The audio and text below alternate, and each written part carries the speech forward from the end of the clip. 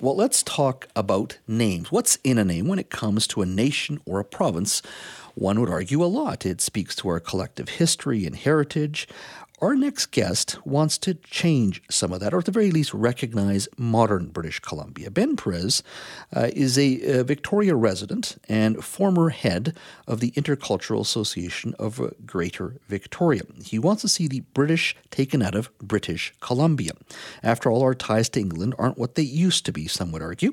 Considering our incredibly diverse population, or immigrants, our immigration level is soon to hit nearly 500,000 new residents per year by 2025. Of those 500,000, by the way, usually about 20% or about 100,000 move to British Columbia. And of course, we get these immigrants come from all over the world, but specifically Asia, Africa, and the Middle East. Now, add to that our desire to build a renewed relationship with Indigenous people. Mr. Perez believes that Canada has changed. Well, recently, Mr. Perez sent a letter to every municipality throughout BC suggesting we collectively consider a name change from British Columbia. Yeah, he joins us now. Mr. Perez, thank you for talking to us today. You're welcome. I hope you're having a good day. I'm having a great day. I'm glad you could join us.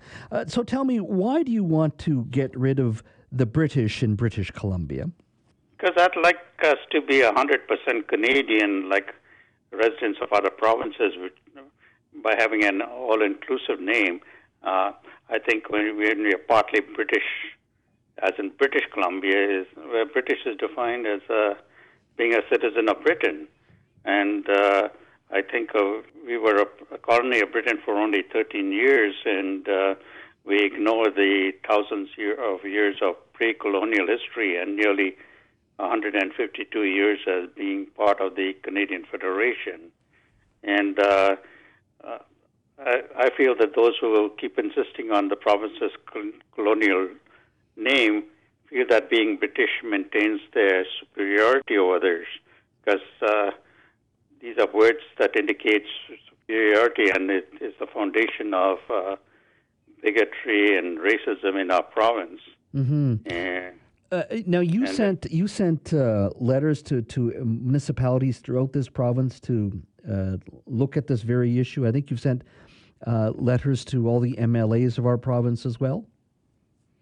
Yeah, all our MLAs and our members of parliament, and to the media and to columnists and newspapers. And I've been doing that since 2008 when I first started this thing. And Jack Knox of the Times columnist, he wrote something in 2008 and called for people's suggestions for new names, and then there was a whole page of suggestions made. That was in 2008, and he did it again in 2018, and now he wrote a column again after I mentioned to him that I had written to all the municipalities. Mm-hmm. Yeah. Now, one could argue that, look, a name is a name, but what makes a province or a country are its people. And there is no doubt that this country has had, a dark history when it comes to its Indigenous people, the treatment of immigrants and people of color. But it also is a country that has attracted many people from around the world, including those from Asia and Africa, all over the world. They're still coming here. That the British in British Columbia doesn't bother them. In fact, there's going to be more immigrants coming to this country and continue to be, to the point we're going to have 500,000 people potentially moving to Canada in 2025. None of them that will come to Canada or to British Columbia, but 1/5 of those 500,000 people probably come to British Columbia, as the numbers so far prove. They're not going to complain that it's British Columbia.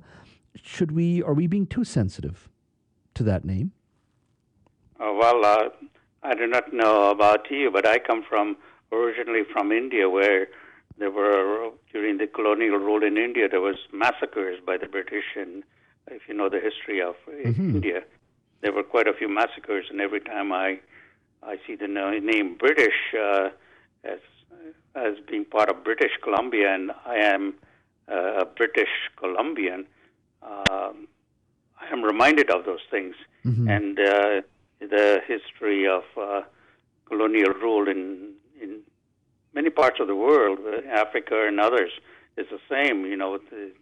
And right now, I mean, when MLAs or politicians or public officials stand before the British Columbia flag and they give a land acknowledgement, I wonder if they are being insensitive and hypocritical when they talk about we are on the land of the Algonquin people, and behind them is a British flag, which will remind them of their colonial history, which was, I mean, as you all know, it's not been very good for the Aboriginal peoples, the indigenous peoples, especially with the discovery of graves of children in residential schools.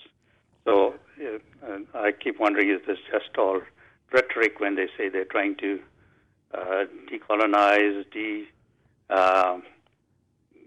is it all when they talk in terms of reconciliation, decolonization, inclusion, and anti-bigotrism? Is it all just rhetoric? Yeah, I mean, and I get where you're coming from. There's no doubt other nations that have had to deal with colonialism have changed many of their names of their cities, of their monuments, and taken down monuments in regards to that colonial past. India is a classic example. Bombay is now Mumbai, and many other cities have changed. And having been born in India and lived in India, it is a constant conversation. But one could also argue that Britain, or the UK, has also changed. Today, its prime minister is of South Asian, Indian heritage.